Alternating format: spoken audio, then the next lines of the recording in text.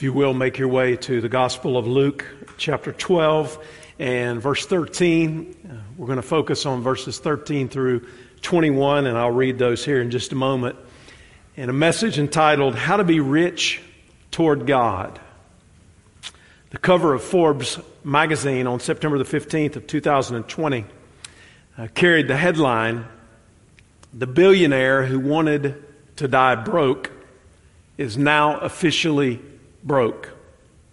Chuck Feeney, the former billionaire co-founder of the retail giant Duty Free Shoppers and the private equity firm General Atlantic, has given away all his money to charity. Now 89 years old, Feeney has given away more than $8 billion, most of it anonymously. He's been called the James Bond of philanthropy. He's notoriously frugal in his personal life. He said, since my earliest days, I've been frugal, but I am a frugal person in that I hate waste at any level. He wears a cheap Timex watch and flew coach until he was 75 years old and bought used cars. On giving, Feeney said, I see little reason to delay giving when so much good can be achieved through supporting worthwhile causes. Besides, it's a lot more fun to give while you live than give while you're dead. Raised in an Irish Catholic background, current information on his faith perspective is difficult to come by, but Feeney understands this principle well. One's life does not consist in the abundance of his possessions. He said money has an attraction for some people, but you can't wear two pairs of shoes at one time. Jesus had been teaching on our value to God and the importance of giving a confession of faith in Him and of not being ashamed of Him, the responsibility we have in both our words and in our lives to live for Him and to be unashamed, to tell other people about Him. And in the midst of that teaching, a man interrupts him. And when he interrupts him, he wants him to settle a financial dispute. And Jesus used that moment, he used that interruption to teach the crowd on how to be rich toward God. And there's some lessons here for us that we can apply to our own lives to be sure that we're keeping things in perspective as we should and managing life faithfully as God has called us to. Luke chapter 12, beginning in verse 13, the Word of God says, Then one from the crowd said to him, Teacher, tell my brother to divide the inheritance with me. But he said to him, Man, who made me a judge or an arbitrator over you? And he said to them, Take heed and beware of covetousness, for one's life does not consist in the abundance of the things he possesses. Then he spoke a parable to them, saying, The ground of a certain rich man yielded plentifully.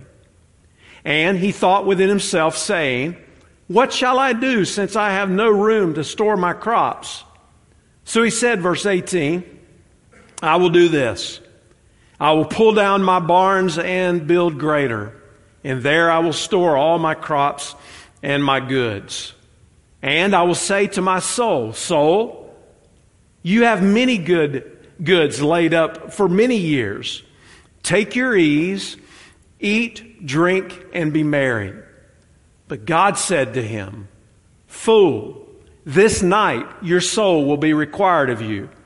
Then whose will those things be which you have provided? Verse 21. So is he who lays up treasure for himself and is not rich toward God. First of all, if you want to be rich toward God, you need to avoid covetous greed. Now, I've combined these two words, covet and greed, and I'll explain why here in just a moment, because I think there is some nuance in the significance of what these words mean. It's translated both ways, depending on your translation. But there was a man in the crowd who said to Jesus, Teacher, tell my brother to divide the inheritance with me. See, according to the law of that day, the oldest brother would receive the greatest portion of the inheritance, and the younger brother would receive the smaller portion. But the man was not actually seeking fairness. He wanted Jesus to take a side. He wanted Jesus to position himself with where the man was so that he could get what he thought was rightfully his. And Jesus replies to him and says, "Man, who made me a judge and arbitrator over you?" Now, I think Jesus was concerned about justice. I think Jesus was concerned about equity in the situation. But he knew that there was a greater problem in this circumstance that was not related to an issue of justice. It was not related to an issue of equity. This man had a problem with coveting what his brother had, and he had a problem with greed of wanting more. So Jesus issues the warning: take heed and beware of covetousness or greed. The word here is covet or greed, as I've mentioned. It means to lust after or to want something that somebody else has. And it also means simply to want more than what you have. So it's the desire to get more. And if that means getting what somebody else has or wanting what somebody else has, then that would be part of it. The Baker Evangelical Dictionary said, covetousness is basic to the commandments against murder, adultery, stealing, and lying. In fact, those who accept bribes are coveting, leading to murder. Coveting a neighbor's wife is a form of adultery. Achan admitted to coveting a robe and silver and gold, so he stole them, which was a sin against the Lord. Gehazi, the servant of Elisha, coveted the property of Naaman so much that he lied to get what he wanted from Naaman the leper and was struck with leprosy. Proverbs warns that a covetous person brings trouble to his family. So covetousness is a root of all kinds of sin, and Jesus is giving a warning, and he's telling us to be careful of this and to beware of it. The 10th commandment, after all, tells us that we're not to covet. Ecclesiastes 5 and verse 10 says, "Whoever loves money never has enough. Whoever loves wealth is never satisfied with their income." With the conclusion being, this too is meaningless. So the concern is with your heart. Understand that riches are not inherently wrong. Money and resources can and should be used for good. They should be used faithfully. There are any number of examples in the Scripture of people who were blessed significantly with resources, whether it be Job or Abraham, Isaac, Jacob, Joseph, and others who enjoyed the blessing of God and who were people of means. But the danger is in developing this inner jealousy and envy and greed for something that you think you should have or something that you think you deserve in some way. And that becomes very dangerous for all of us, spiritually speaking. So the truth is, we're all under attack in this area. We're all prone toward this direction. Where does it come from? It comes from within, where all sin comes from. James chapter 1 and verse 14 says, "But each one is tempted when he's drawn away by his own desires and enticed." Then, verse 15, "When desire has conceived, it gives birth to sin, and sin, when it is full grown, brings forth death." Or what about what Paul wrote in 1 Timothy chapter 6, beginning in verse 6? "Now godliness with contentment is great gain. For we brought nothing into this world, and it is certain we can carry nothing out. And having food and clothing, with these we shall be content. But those who desire to be rich fall into a temptation and a snare, and into many foolish and harmful lusts, which drown men in destruction and perdition." Verse 10, "For the love of money is a root of all kinds of evil, for which some have strayed from their faith in their greediness, and pierced themselves through with many sorrows." So while money and resources are neutral, we exchange them for things of value. We use them either for good or for selfish reasons. And the key to it all is to be grateful to God and live in light of eternity, knowing that this life is not all there is. And coveting and greed steals contentment and peace in our lives. But on the other hand, gratitude builds contentment and grows peace in our lives. And we want to be a grateful people rather than a greedy people. We want to be a content people rather than a discontent people. Second, if you want to be rich toward God, you need to avoid presumptive arrogance. Jesus turns his attention here to a parable to illustrate his point. He says there was a rich man, a farmer, who had ground that had yielded plentifully. In fact, it had yielded in abundance. So evidently he was a pretty good farmer, and he had been blessed as far as what his ground had yielded. He didn't even need the crop because his barns were already full. But he had so much that it was overflowing, and he didn't know what to do with it or where to store his crops. So he asked the question. He asked himself. He's starting to have a conversation with himself, and he asked the question, what shall I do? And in that moment, his mind was on scheming and planning how to hoard what he had and how to get more. I think he's the definition of a materialist. He was wrapped up in himself. His selfishness is revealed in his words. He says "my" repeatedly in this short passage. I. There's a focus on himself. But you see, that's what happens when we begin to pursue things as the priority of our lives.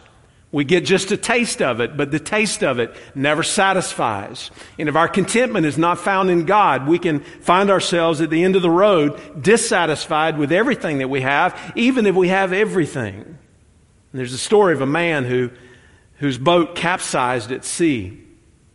He got into the life raft and he began to drift aimlessly, and he began to develop a terrible thirst. So what did he do? He dipped his finger in the salt water and he put it on his tongue. That made him want more, so he drank more and more, and he became thirstier still. And the more he drank, the sicker he got, to the point that it actually dehydrated him and killed him. It's similar in the way that we pursue riches, the way that we pursue material things. We dip our finger in it and we think that's going to make us happy. And we get it and we're not happy. And then we get some more and we're still not happy. And we see this over and over again, even in our culture. And there's a real sense in which having more just complicates life, because you got more to take care of. Not only do you have more to take care of, but it complicates life because you got to generate more to take care of the more that you got. And it becomes this endless cycle. So the man says in verse 18, I'll do this. He comes up with his own solution. I'll pull my barns down and I'll just build greater. And I'll store all my crops and my goods. And then I'll say to my soul, soul, you have many goods laid up for many years. Take your ease, eat, drink, and be merry. Now we discover the reason for the greed and why he wanted to build bigger barns. It wasn't so that he could help others. It was so that he could hoard the wealth for himself. What was he doing? He was basing his future on his possessions. He thought a full barn was going to guarantee a full and satisfying life. He thought that what he had was the essence of his security. He thought that the stuff that he'd accumulated was what was going to bring him security and happiness. And friends, we see this repeated over and again when people's hearts are not in the right place. Again, there's nothing wrong with having material things. There's nothing wrong with being blessed financially. There's nothing wrong with working hard. You should work hard. You should plan. You should look to the future. There are many Bible verses that relate to this. But the problem comes when we arrogantly begin to believe that we've done it, that it's all because of us. And I think we also see this principle applied at times in our culture with people who go all in their lives, in their work, and they're working toward that finish line called retirement. So they put off doing things because they're going to do them later. And they accumulate, and they accumulate, and they accumulate because they're trying to get to that finish line. They're trying to be like this rich farmer who said, I'm going to take my ease and eat, drink, and be merry. But what have you seen over again in many people's lives who've had that mentality? I'm not talking about prudent planning and all that. All that's important and it's wise. But I'm talking about doing everything you can so that you'll be in a life of ease at some point. What happens? Oftentimes health is fleeting. Maybe there's a death of a loved one. Maybe something happens in the markets and it doesn't go the way that you thought it was going to go with what you had invested. And there are any number of reasons why this is not a good idea. You see, this man had no need to trust in God because he had all he needed. He assumed that he had many years to live, and he assumed that what he had would satisfy his soul. So instead of investing his resources wisely, he decided to take it easy and eat and drink and be merry. This man's highest goal in life was to satisfy himself. And how many people in our culture, their absolute highest goal in life is to satisfy themselves? This cannot be who we are as Christians. God gives to us abundantly and blesses us beyond measure. But yet we do not serve the things that we have. We serve God and we invest eternally. Jesus said in Matthew 6 and verse 24, no one can serve two masters, for either he will hate the one and love the other, or else he will be loyal to the one and despise the other. You cannot serve God and mammon. What is mammon? Mammon is wealth personified. It represents material things that we possess or want, or those things that we can use for God's kingdom and glory or as idols. And listen, here's an important point in all of this. There are some people sitting here listening to this message today and they're thinking, well, I don't have much, this doesn't apply to me. Wrong. And here's why. A person with limited means can be just as covetous and greedy, if not more, than a person with great means.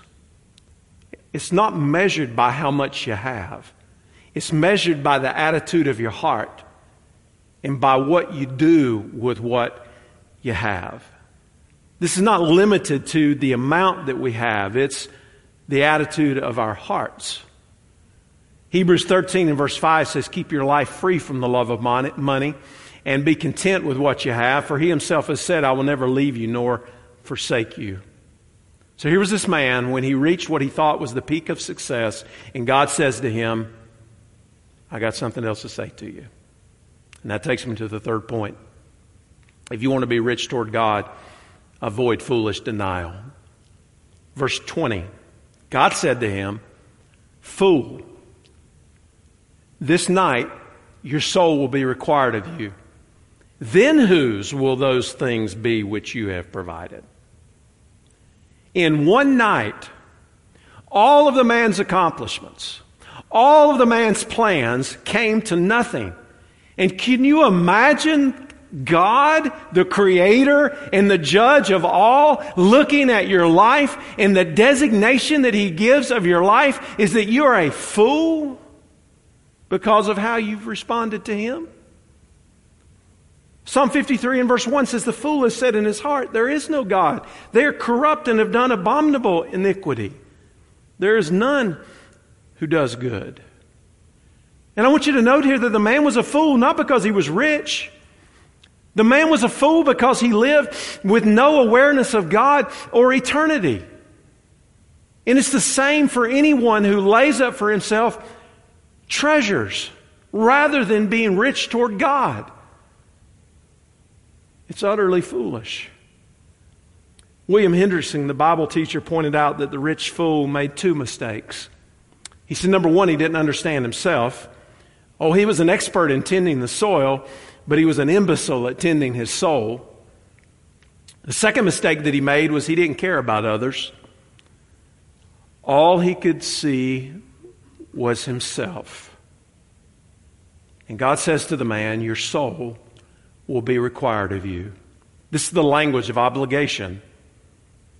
Every human being owes their life, their livelihood, their health to God, and every human being owes the very existence of their soul to God. And we will be accountable to Him. And friend, if that doesn't take you to a place where you want to be faithful with what God's entrusted to you, if that doesn't call you to a place of faithful stewardship, if that doesn't call you to a place of generosity in your life and caring for others and blessing others and giving to what God is doing in the world, then you've missed the entirety of the point, because that really is the heart of this entire message. That it's about the heart. And I think people would have looked at this man and thought, he's done well. He's a great success. I think he would have been well admired. He was a good farmer. He had accumulated a lot of stuff. He obviously planned and knew how to do things. But what was his fatal mistake, spiritually speaking? He based everything on this life and on the basis of what he could see and hold on to. And he forgot that there is another world for which all people must prepare.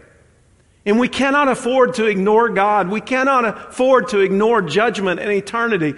And we'll leave everything that we have here behind, except those things that we've sent on ahead.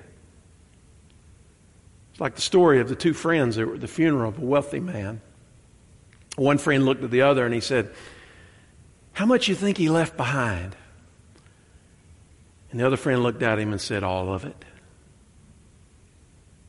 All of it. We're not going to take any of it with us. But we can send it on ahead. We can seek first the kingdom of God and His righteousness. We have a choice of how we're going to invest our lives. And while the world says that life consists of things, God says life consists of being rightly related to Him and to others. Our goal is not just to enjoy life for selfish reasons. Our goal is to enjoy the life that God has blessed us with so that we can bring honor and glory to Him in all things. And ironically, this rich man left the world poorer than the poorest beggar. How many people in this world are sincere people? Nice people, generally speaking. But are greedy materialists at heart. I say to you as I come toward a close of this message today, do not lay up treasure for yourself. Rather, be rich toward God. And I want to share with you just briefly how you can do that. Just some practical application here. First of all, God is the greatest giver of all. He has superabundantly blessed the world through His Son, Jesus Christ. God sent His only Son into this world to live and to die and to now live again so that we might have everlasting life. It's the greatest gift that's ever been given. But like any gift, a gift has to be received. And God offers this gift to all who will turn from their sins and turn to Jesus for salvation. And God will bless you with forgiveness, reconciliation with Him, and everlasting life. The gospel is all about the generosity of God eternally. And when we look to this generosity of God eternally, our first and only right response to Him is to surrender our lives to Him in all things. To offer up your body as a living sacrifice to God that is holy and acceptable to Him. Surrender your life to God. And as you surrender your life to God, as you surrender yourself to Him, set the priority of your life on the kingdom of God. You've got to have some main principle that is pulling your life forward, that is propelling you toward a desired goal.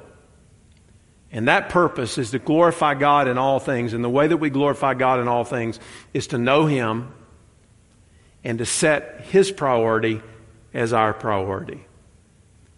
And then I want to encourage you to share your resources in doing good.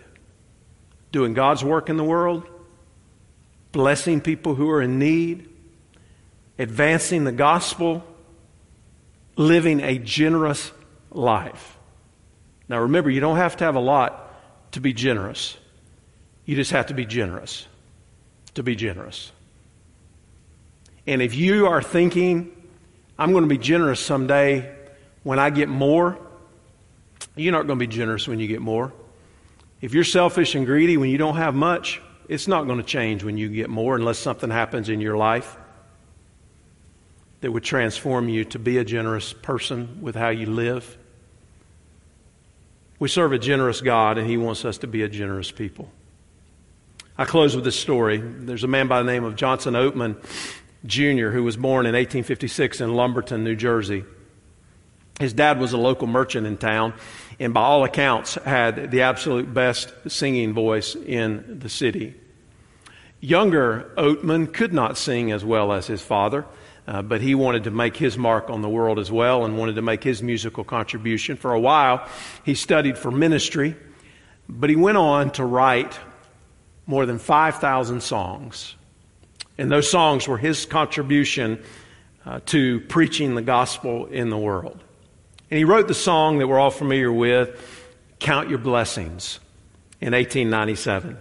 And it immediately became popular. We're going to sing 2 verses of it in just a moment for our closing song. And I say to you, when we're tempted to lapse into a state of ingratitude and take for granted how good God has been to us, we can count our blessings and we can name them one by one. And when we do, God will remind us of how good He's been to us. Let's bow our heads together for a moment as we pray.